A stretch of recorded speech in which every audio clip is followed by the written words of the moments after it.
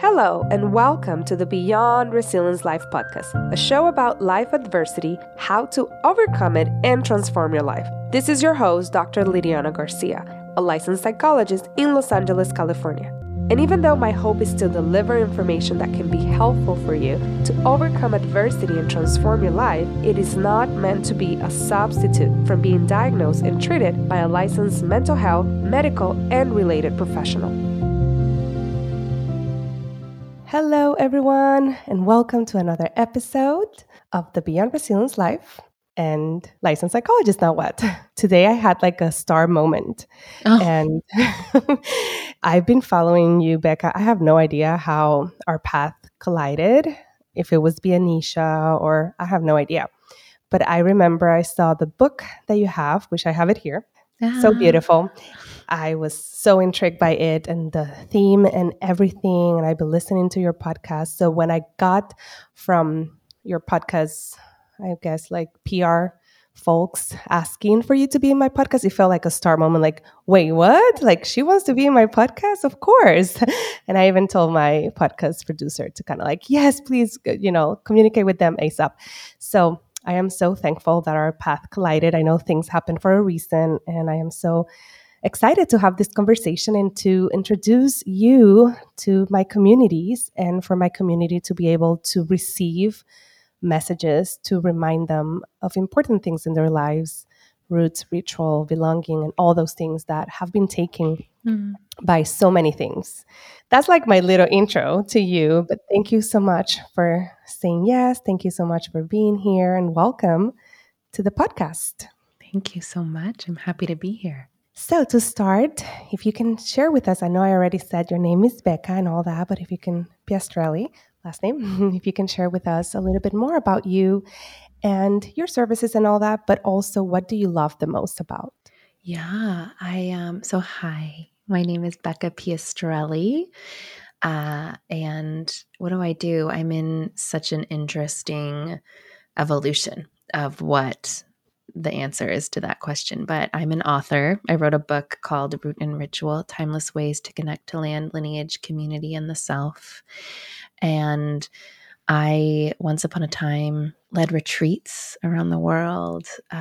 Once upon a time, I gathered women online and in person in this quest to discover and connect with their own belonging in a world that has really severed us from that sense of being home, that sense of having our roots here and now on the earth. And we're recording this at the beginning of winter here in the Northern Hemisphere, where I'm really taking a pause. I have a young child, and I'm in this transition of my identity into mother. And so I'm in this beautiful new discovery phase in which I am going through all the practices and rituals that I wrote about over the last 7 years, the cycle of the last 7 years, to come back to myself in this new iteration. So that's, in a nutshell, you've got me in the cocoon phase of the caterpillar to butterfly metaphor. I guess you and me, we were both, it sounds like, pregnant at the same time. Oh my gosh, I didn't know that. I had my second child was born May 2020. Pandemic mothers. Yes. Which is very different from my first, who's 6 now. But it was, so I hear you. I feel like this is the second cocoon, kind of like figuring out in many ways and figuring out in such a hard time. Yeah, a really isolating pressure cooker time with a lot of unknowns. Particularly, gosh, you had your child in May. So that was a really scary, scary time. Yep. Yeah, it's informed a lot of my work moving forward around loneliness and isolation and belonging in this moment in history. Yeah. No, I hear you. And it's a journey. I can compare with my oldest in terms of being a mom during that time, 2015. And it was so different. And one of the things that I felt after going into the cocoon, going through my own what saved me was community, was meeting. We created a group. We called it Mondays Moms or something like that on Facebook. And it was a group of moms that met at my midwife's office. And then we continue meeting outside in our homes Mondays at 10 a.m. Sometimes we had popcorn, chocolate, and sparkling wine at that time while the kids were Yeah. on the floor, and that was so healing for me. So when I was going to have my second child before the pandemic, I was, oh, I know what I need to do. I need to find my community. And I'm like, okay, I'm going to go to this group. I have all the places that I knew I was going to go. And then it boop, boop, boop, boop, boop. Mhm. And yeah.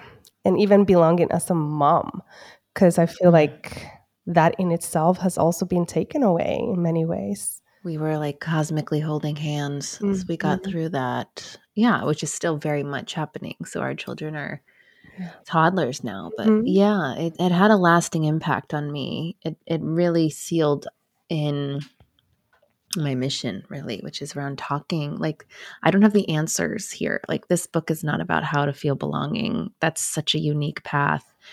But I think each of us as human beings has our own story, like our own ancestral story, our own story, whether it's around motherhood or sickness or rejection or religion. There's so many ways we have felt this pain. And Mm. there's something about the pandemic that for a lot of us just sharpened it, right? Like, ooh, I can't really ignore this anymore.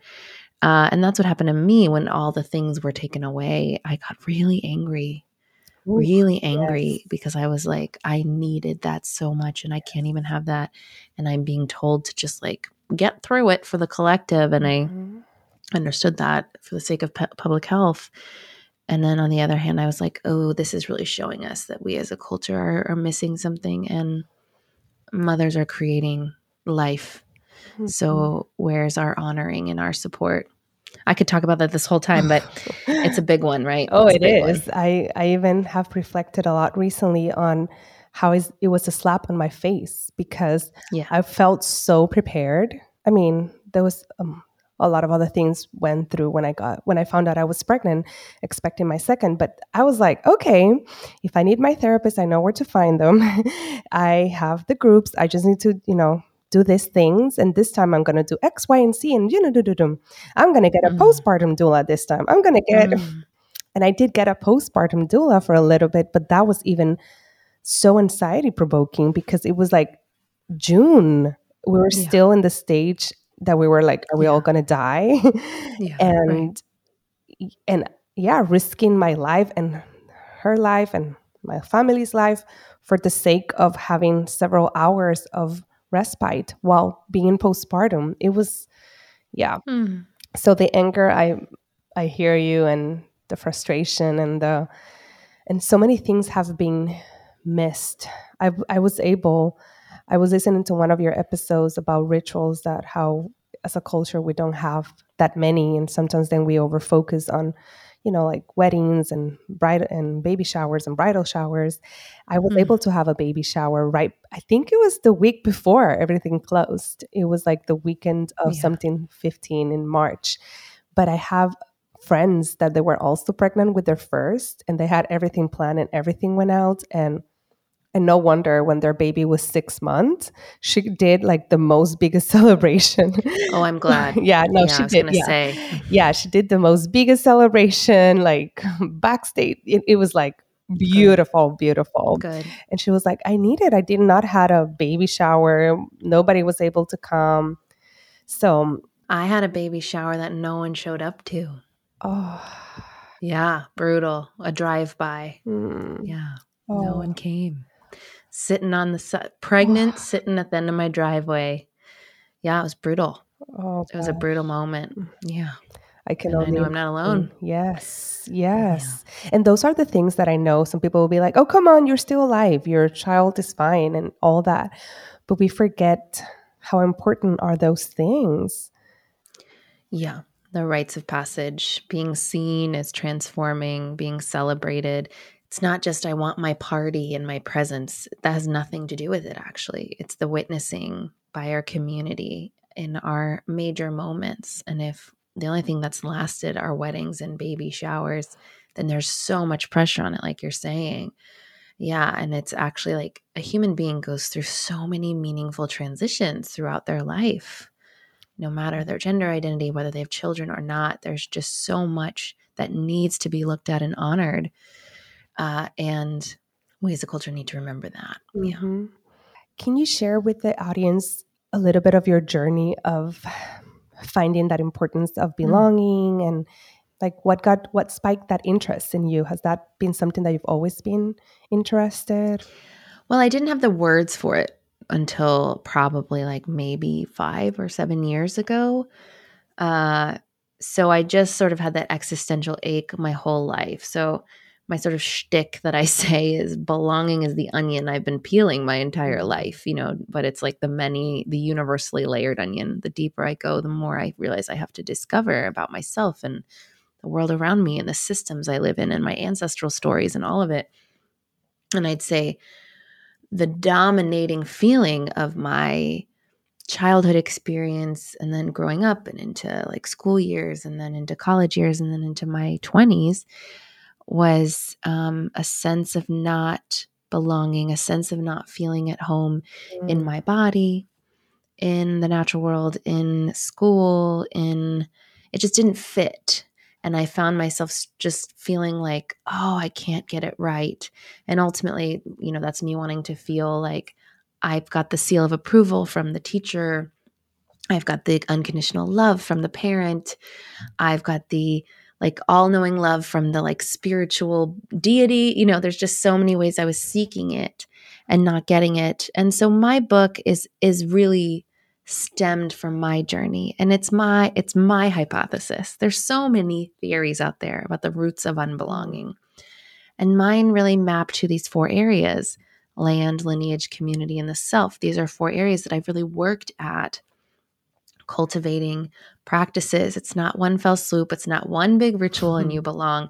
It's these little areas where like, oh, I have realized like I do not feel fully at home or safe in the natural world, and yet I long for it. What's my relationship with nature? What does nature even mean? Why do I feel separate from it when that is where I'm from? Lineage, that can mean so many things. For me, it was like, oh, I'm living on land my ancestors never called home. Where are my ancestors from? I identify as a white woman in these times of, like racial upheaval. How do I identify in that? And what do I know of my history of harm and of good? Like what is that story? Do I know the waters that my ancestors drank and the soils they planted their crops? Community, that's the big one. That's a huge one for me. And for so many people, the number one question I get is like how to cultivate meaningful adult friendships. I mean, mamas know for real. But yeah, just I never felt like I fit in. I felt like I had to perform to fit in. I was like the popular girl who thought at any day now they're going to realize who I am and going to kick me out. Just couldn't feel at ease in community, particularly female community. And then the self. Oh, that's a many layered onion, which is why there are amazing psychotherapists in the world, which is how can I trust my body as it is? How can I trust my feelings? How can I, work with the parts of myself that feel like they don't deserve to be here? And so the book is offering the reader to identify their story. I have journal prompts, I have practices, rituals, recipes to hopefully be of service to another being's journey to understand and cultivate a deeper sense of belonging. Thank you for sharing so many things resonating. One of the things that's standing out the most for me, and I know for many of my listeners, is that aspect of being rejected, but being pushed away, being not accepted, and being even dragged. My history with my lineage of Africans, Spaniards, and Tainos from Puerto Rico, like people being dragged out of their lands to work on a land that they had no idea. The ones that they were there being like killed and all that. And then these other ones that are coming being like, this is my land. And then I look like this. I am what some people might say, I guess depending on how I do my hair. If I have it straight, I'm more of that white passing. If I have it curly, I think it brings a little bit more of that, oh wait, she has really curly hair. So maybe she's mixed, or what is she? And there's all these aspects of understanding that, of coming back home. And then I live in LA, and this is not a land that, as far as I know, any of my ancestors lived. And also feeling like I'm taking space, I'm taking the space of other people. It's like so complex, so complex. Mm. Even I'm thinking on, I know we're like in winter in LA for winter LA. Well, it's more than in Puerto Rico. Let me just say that. I'm wearing a long sleeve shirt, Yeah. so that says a lot. It's like Yeah. 60 something. Puerto Rico, my parents are there right now and they're like, it's so cold. And I'm like, okay. And they send me the screenshot of the weather, 78. And I'm like, Oh, yeah, freezing. that's super cold. But I remember when I was there, 75 was cold. We would wear a jacket. So also like understanding that and in my body being like getting used to now to some seasons when I come from an island in the tropical region that it's like throughout the whole year is kind of the same. So also trying to understand this whole piece of seasons and working, not working, and how does that apply to people from the tropicals and oh, so many Mm. things. And then moving here to feeling seasons, how is that impactful to my body Mm. and food here? Yeah. Well, tropical lands have seasons. They're just Yeah. probably, it's like wet and Yes. dry, Yes. And probably. yeah, it gets a little bit cooler, but things can grow throughout the whole year, and Right. So there's the centering of European seasons right there, which is just a form of like colonial oppression on your way right. of being, where your ancestral way is Hmm. not four seasons, like maybe, winter for your ancestors. It sounds like you have ancestors from various lands. So there's a lot to work with there. So, like, what does seasonal living feel like to you from an ancestral perspective?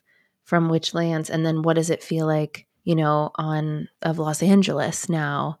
Yeah, there's a lot to work with. And I'd say tune into what your body wants and Hmm. knows.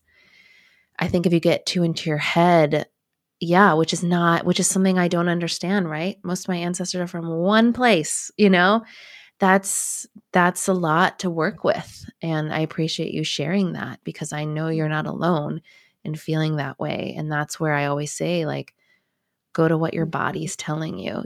I talk a lot about winter hibernation and wintering over and how like my ancestors like rested because they just worked a long harvest. And I've had a lot of people and I'd be like, hey, Becca, I am the most creatively alive in the winter. Like, that is when I am, like, I don't do anything most of the rest of the year, but I really move my energy in the winter. And I'm like, yeah, that's true. How much of this have I been centering European agrarian practices, which is like perpetuating Yes. these harmful systems I'm trying to unlearn. So yeah, it's the many layered onion right there, and it's complex, but each of us has our own way of Mm. tuning in. That what you said, I'm just here in awe, like a big aha, because yeah, I'm seeing it from a very Spaniard colonial way of seeing it, because that was one of the reasons why they loved getting to the tropical islands, because in Spain and Europe they were not able to, produce and Make money. They could make yes, money year round. yeah. Oy. Uh, Oh, it wow. is That's big. It big. is big because it's definitely something that I've been working, and I know a lot of my audience are Latinx or identify as minority or have been minoritized. And that aspect of being the immigrant or coming here is that work, work, work, work, work, work, and as a survival, because yes, some of my ancestors, that was the way that they survived, which it was of figuring things out, Right. being self-sufficient, all of that. But it's not serving me or many of our communities if you're not in that survival. Of course, there's people and they need that. But if you're not, like, if you're like, your basic needs are okay and you're continuing to that perpetuating beliefs, yeah, it's so damaging for our bodies. Yeah, and it's so interesting, the epigenetics of it all I find really interesting about how like the trauma is stored in our DNA and passed along. And I think about it as far as like productivity Yes. culture. And you bring in this really powerful element of like having immigrant or enslaved people as your ancestors. how it can feel truly unsafe from a nervous system level to Yeah. rest, and how radical that Mm. act is. Yeah, it's like not simple, and yet it is the most important thing you can do. Right. Yes. And to be Yeah. able to know, oh, I could be doing X, Y, and Z, and that can get me X, Y, and Z, but I'm not. That is a big choice Yeah. for many of us. A little bit Ooh, of griefy, right? The like grief of saying, I'm not going to yes. do that. Like, oof. And Yeah, the also then the letdown. community seeing you as lazy because you have all these opportunities and you're Mhm. wasting them. So then feeling the Yeah. pressure from even parents, caregivers, neighbors, your community, because that's what the expectation is out there. And there's so many words. There's even a lot of memes about Latina moms, like Sunday at 6 a.m. Come on, wake up and clean up this and that. And it's like, oh my goodness. Right. It's Yeah. so real. Yeah, wow. It's a huge paradigm shift. We are alive in this time, you know? We are alive in this time where there is so much opportunity, and also there is so much burnout, and there's so much more awareness and connection, and our ancestors weren't alive in this time. So to shift the paradigm is like a massive, massive task. And I think sometimes talking about memes Mhm. on Instagram, it's like, we are the breakers of the wheel. We are the cycle changers. Like, okay, well, that's like probably a lifetime's worth of Mhm. work. Like, that's a big deal. A lot of conversations with ancestors living and dead. Like, there's a lot of somatic work we need to do that's not simply put in like a quote Yes. gram, right? That's a big Yes. And thing. then it becomes the next big to do thing. And if you're not a cycle breaker or you didn't follow X, Y, and Z, then Oh, you're failing even at that. So then you're failing your ancestors. It's and like this then, huge thing. I know. I'm like, we're still gonna make mistakes. And that yeah. idea also comes from a very savior, even colonial way of seeing like, I am the Uh cycle huh. breaker versus, yeah, it's me. It's me. But we forget that even let's say like long, long time ago, my enslaved lineage ancestors from Africa, that they came here and they did all these sacrifices for their children to, eventually be better. And then each lineage is doing sacrifices and paving the Yeah. way based also on society and Yeah. the limitations. So we're all doing that. There's not just one person, but then, and maybe you're changing one aspect, which is great, but you're not the savior. They also have created things for you. So like really, and also the nuances about Hmm. it, because psychology in me is also hearing, but yeah, but they're a family of abuse and all that. And yes, there's Hmm. all that as well. Hmm. So being, conscious about the nuances of all that, but so much about the pressure that we put in social media memes of saving the world and being Hmm. completely on one Hmm. side when we're still in a weird in between, I feel. Wow, it's a lot of systems colliding. Yeah, I think if there's anything that I just learn even more of year after year is like it's a pretty tangled web that we are like unweaving, like a knot. Like I think about chain necklaces all knotted together, and you have to just Yeah. like take tweezers and squint your eyes just to get one little thing. It's that level, and so that's big. And we're not in we shouldn't be in a Yeah. rush, right? That's another theme in my life and in my book of like being at nature's pace. No matter what land you're looking at, nature's got a pace and it's slower than this. Mm. And even if we want to contribute to breaking the cycle, we don't have to do it quickly. It can't happen No, quickly. no. Well, I remember from hearing from a marketing perspective that people need to see things at least 7 times. So, and when I work with trauma, I know there are a lot of models, like quick fix. And whenever I see them, I run Yeah. away. And there's this belief, again, very kind of American way of go big, go home, let's do it fast, let's do the one thing this thing is gonna take you out. And I also see the other side of being years and years and years and not working through it. But there's that in between. And when I work with clients now after 13 years, I am more of, we're not quite ready to go into processing the trauma. Let's build you up more. Let's build community. Let's Mm. build resources. Because if we go there, usually things get worse before they get better. Yeah. And that might impact your finances, that might impact your parenting, that might impact your sleep, your health. And it could actually Mm. create more damage. Yeah. Oh, that's so responsible and beautiful of you. Yeah. I know. Just before I got on here, I was listening to a podcast called Sounds Like a Cult by Mm. Amanda Montell, who wrote Mhm. Cultish, The Language of Fanaticism. I keep bringing this up in interviews because a lot of times when we're talking about belonging, cults and like false belonging is brought up. Anyways, it was an episode on Tony Robbins. Mm. Mhm. I don't know if people are familiar with Tony Robbins. Mhm. He's like one of the most world famous inspirational speakers, and Yeah. he's quite wealthy and quite problematic. But right, he's really in this culture and makes a lot of money off saying like we can just fix it right now if you just step out of your victim mindset. That's all you got to do. Yep.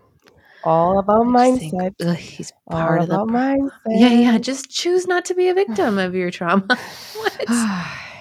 And yet at the same time, there's nuances, which is why it makes this conversation so complex. Because Hmm. there's times that we can be sabotaging ourselves when we're not there yet. And that could be a mindset Yes. shift and taking in consideration the factors that have contributed, which are not you only. I don't believe that. We are community and we're in a Right. web and we have, systemic, all these things that influence Right. us. Yes, we are all connected. I think, yeah, there's a way in which I take in Tony Robbins' language to Oh, be quite yes, yes. individualist, to be like meritocratic, right? Like you just got to Yeah. bootstrap it, right? Like just get yourself out of it. And the truth of the matter is we get all of us out of it. Like collective liberation is the only way. And that's been a big in my path, particularly around community belonging and self-belonging, is to really notice where this like rugged individualist mindset is still living in me, this like unlearning within ourselves. And, like we know cognitively about colonization, we want to decolonize Mhm. our lives, right? And then there are these moments where like I realize I am trying to do it alone, or I am not trusting my neighbor or asking for help because it feels unsafe, because I don't feel like I can receive it. And realizing, oh, there's like that individualism, which has been a part of our culture for many Mhm. generations now. It's always like a little Mhm. frustrating because you're like, ah, there it is. But we can be gentle with ourselves and noticing this stuff, right? We can keep moving on the Yeah. path. And then when we find out things like that, instead of like, it's like, okay, awareness. And then what do we do? But some people, we stay there. I'm saying some people, and I'm including myself, we stay there Yeah, like, me too. like circling around and I'm so bad. And especially if you've Yeah. gone through cycles of your life that was part of surviving for you, or the way that you manage things, or the only way that was acceptable with your caregivers or family members or community, to be very much of like, I'm so Hmm. bad, and oh, that was accepted. In terms of what would you say have been some of the most recent, let's say most recent obstacles for you as a new mama now, but in this sense of finding that sense of belonging and working through those four areas that you share in your book? Well, community, number one, being a pandemic mother. There's this phrase, we teach what we need to learn. We're drawn to what maybe is like one of the more deeper pains of our lives. And I am a gatherer of community, but I also struggle in that area quite a bit, particularly in the pandemic, with community members that don't all fall in the same belief system around this pandemic. That's like a privilege to be able to have friend groups where everyone's like, we think the same way about Mm. what's going on. I've just been in this place of reminding myself to not give up around calling in community that I and we all need, and that we can have conscious and consensual conversations around health and safety, and that we can make it happen. We can make it happen. And we need it, and I freaking need it. So that's something that I'm constantly trying to not get into a place of despair and giving up, being like, no, we can figure this out. So that's one. And then I'd say the other one is as a new mother, like my relation to myself, my body is different. I'm still like, what is this body? Who is this body? Like, it is the same body that I was born in, which is a freaking miracle. And I look at my child's body and I'm like, you have that body for life. Wow. That body was created in my body. Yeah. Wow.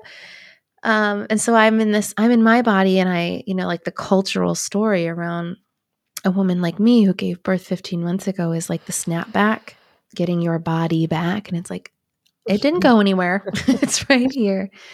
But really contending with not feeling full body acceptance, because I'm still getting to know her. And also in that postpartum time, especially if you breastfeed, I'm breastfeeding, like it's constantly in flux. So it's like, I just feel like I'm getting to know a completely new being that's also housing my bones and organs and soul.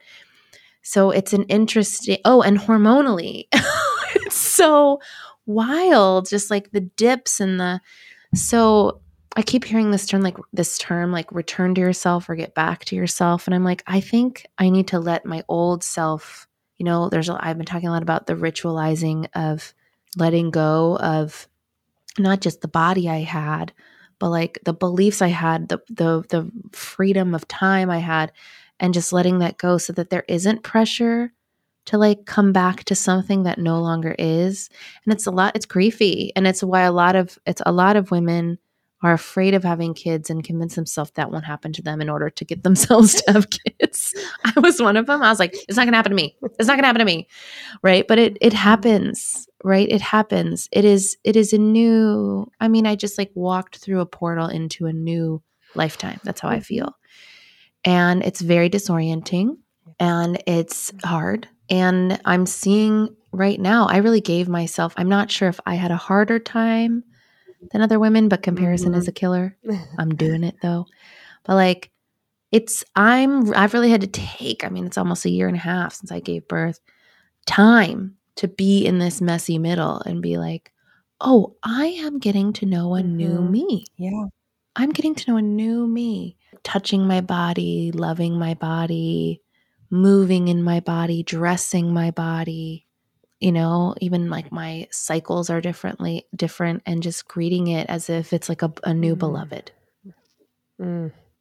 I hear you, and it brings so many memories, which now it's called, it's that term of matrescence or matrescence. I know there's different ways to pronounce it. But yeah, with my first, I felt so lost for like almost 2 years and a half. Oh, thank you for saying that. It was brutal. And part of my journey was that as a psychologist, even though I don't specialize in little ones, but I was trained as a child psychologist. So I was like, I got this. I know there's books and all that, but I got this. And then I felt like not only like the worst mom, but also the worst psychologist because I was not applying what I knew because my body felt so different. It felt everything was new. And this second time, I'm still there-ish, but it's different. It's different. It's I think there was a lot of like, oh, I went through that and I did these resources. But the other part, yeah, I can resonate so much still. My babies, call her baby. She's a toddler. And last night, first night ever that I put her to sleep and she was standing up screaming and crying. I would go in and out for like 45 minutes. And I'm like, please don't tell me that you're in a sleep regression of the 18 months. Because, oh my God, I was, no. We're not going to say it. And then she did not want it to nap, I guess, again with the babysitter. And I'm like, you were sleeping so good because sleep was the thing that with my son was the hardest. So my daughter has been it's easier. So brutal. But yeah, you're always moms, you're always and caregivers, we're always letting go of lots of plan. I was planning, I put her to sleep and I'm like, I'm going to watch something. Yeah. I'm going to, read, take a long shower. And then my husband went out walking. He didn't even take his phone and she was crying. And I was texting him that I saw the phone next to me and I'm like, great, it's going to be me, So yeah, I was almost going to bring her down because I was hungry. I was eating as well. I didn't have dinner. And I'm like, if she cries one more time, I'm going to bring her down. And thank God I went and, moved her a little bit, and she fell asleep at almost 9 p.m. But that was like an Mm. hour. And I was Oh, like, brutal. the stages of being a mom is so tough. The other piece that really resonated Mhm. was that aspect that you were talking about, community, and like how privileged it is to find people that are all sharing your same beliefs, and how in a way it feels that we're looking for that. And I say this, and I'm also recognizing again the nuances and so many communities that have been hurt by others, and that they need, this is part of their journey of healing, being recognizing who's safe for them and who isn't. That is important. Mm. And at the same time, sometimes we are then shielding ourselves. If that is not like full danger, sometimes we're shielding ourselves and not allowing anybody that thinks different. It's like, okay, canceled, out. No. Even in my Instagram, I feel like a lot of the people that I had, my algorithm was showing me, were very much that, to the point that I had to like mute a lot of them, because I was like, this is Yeah. stressful. I'm going through a lot. And then I come here and all I see is all this cancellation, or all this, calling people out. And I'm like, why can't we go back to communicating? And I know sometimes that's needed, and there's nuances what I'm saying. And at the same time, some things can be talked, and also learning to accept other people's differences. And neighbors, one Mm. of the things that has saved me this time has been where I live. There's the neighbors are very much connected, and the kids are kind of like the same age with Mm. my oldest. So that piece has been life-saving. And for the most part, LA, liberal Californians. So a lot of them share a lot of my beliefs and all that. But there's things that they don't. And I'm like, if it's something that is not life threatening, or it's like hurting me or my kids, I'm like, we have to learn to talk about differences and accept one Mhm. another. Yeah, I've been thinking about this so much, particularly because just this like community care piece is so like that is the Yeah. future that we learn. And it's like a radical idea, and it's also just so simple. And yet we really struggle as a culture with it right now, particularly now with conversations around politics, vaccine, masks. I mean, these are really divisive conversations, which that's what it Absolutely. is, right? And I think so I too live in California. I live north of you where we have wildfires every My 6 months out of the year. And where I live, in particular, we've had them come pretty close. And so all around here, we have to know evacuation routes. We have to pack our bags often. We need to have our go bags. And I realized like we were doing it on my road, but we weren't talking to our neighbors. And it's like, I have a neighbor across the street, and I'm very sure we do not vote the same way. I can tell. But it's like they're elderly. She fell and like broke her wrist last year, and I need to be able to know that we can evacuate together. I need to know like they can rely on me and I can rely on them.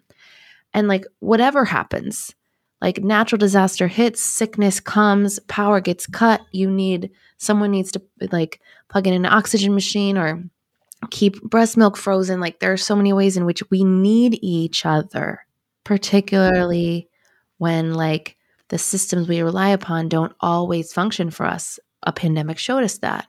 And unfortunately, the pandemic did something to us where it's quite divisive. And I really think the only way out of this is to return to each other. And that's why I'm heartened by this sort of reverse of cancel culture. I'm hopeful it doesn't turn into, harmful behavior, but I do think it's collectively a lot of us realizing like that this is the opposite of community care. Yeah. So I'm engaged in that because that's hard, right? That's hard if, you and your neighbor do not see eye to eye, but like if someone's house is burning, of course you're going to help them Yeah. out. If someone has a baby, you're going to bring them a casserole. Like these are the things we need to do for each other. And if you're listening or watching and you're like, damn, I really do want to do that and I'm not doing that, great. This is your invitation to begin again. Like who had a baby, who's sick, who needs help, be there for them. It doesn't actually take that much Right. time. And it's like a muscle. We just got to get it stronger. Right. Oof. Oh, this is a topic that is so dear to my heart. and I've been wanting to talk a little bit more. And in many ways, I felt even afraid of being canceled if I would bring. Oh, same. With this book launch, same. Yeah, it's like this fear of if I share some beliefs that are a little bit against the current that I'm, the bubble that I am, or you know, am I going to be canceled? But anyhow, which Yeah, that's then real. really touches on the fear of not belonging. But Oh, yeah, that's the root, baby. That's the root. Will I be kicked out of the clan, the tribe, and I'll be alone and the saber-toothed tiger will yep, come and eat yep, me? You know, yep. it's real. It's Oof, primal. yes. Oh, I feel like I can talk and talk and talk, but as we're getting closer to our end, what is a message that you have for someone that is in the journey of wanting to create more rituals or feel like they belong? I'd say if you're working with my book, there are 4 areas: land, lineage, community, the self, and just start with the one that calls to you first because there's usually one. You know, like if you're asking me right now, it would be community. But if you'd asked me 6 months ago, it would have been self. And just like do some bibliomancy, open it up to like the practice and just do that one. Now, if you haven't bought my book, because I'm not going to be that person that just says buy my book, that's so lame. I'd say get outside, put your phone down, delete Instagram or whatever app it is, TikTok, whatever it is, delete it for a day, leave your phone at home and just go outside and breathe. Hmm. Look up, look out, look down, look to the left, look to the right, breathe again. Orient yourself to being out of like the 4 walls and ceiling of whatever dwelling you're in and just start there. I'm not going to tell you what to write. I'm not going to tell you what to say, what to do, and how long. Just start there. Thank you for that. Thank you. So, as we're moving into the Mhm. fire round questions, so just basically complete the sentence. Okay. My unique and special gift is I'm a really powerful listener. I am reclaiming. My wildness. Oh, I love that. Mhm. I no longer subscribe to. Urgency culture. Yeah. If my ancestors would speak, they would say, The female ones would say, we're being silenced. Hmm. and my wish for you, meaning the audience, is. To move at a slower pace. Oh my goodness. I even feeling it. Oh, Becca, this was such a nurturing conversation. That's the word.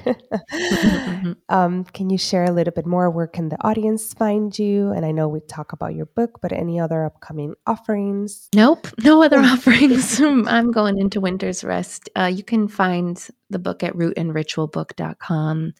You can find me, beccapiastrelli.com. If you type some version of how you think that's spelled, the internet will tell you where to go.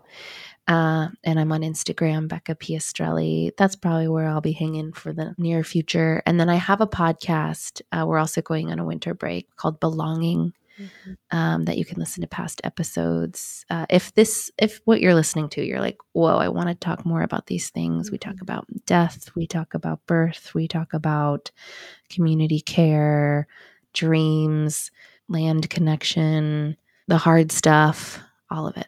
Mm-hmm. Yeah, I've started listening to several episodes, and even your voice is so soothing and so beautiful. So it's been, yeah, I loved. There was one that you mentioned about just wandering off in nature. Yeah. And I was Uh-huh. like, oh my God, I don't know if like not having a phone, like a GPS, what if I get lost in Right. hiking? But it was like this adventure that stayed within me. I might try it. I might even then document something on it. But it sounds like a Yes. fun thing Try to it. do. Yeah.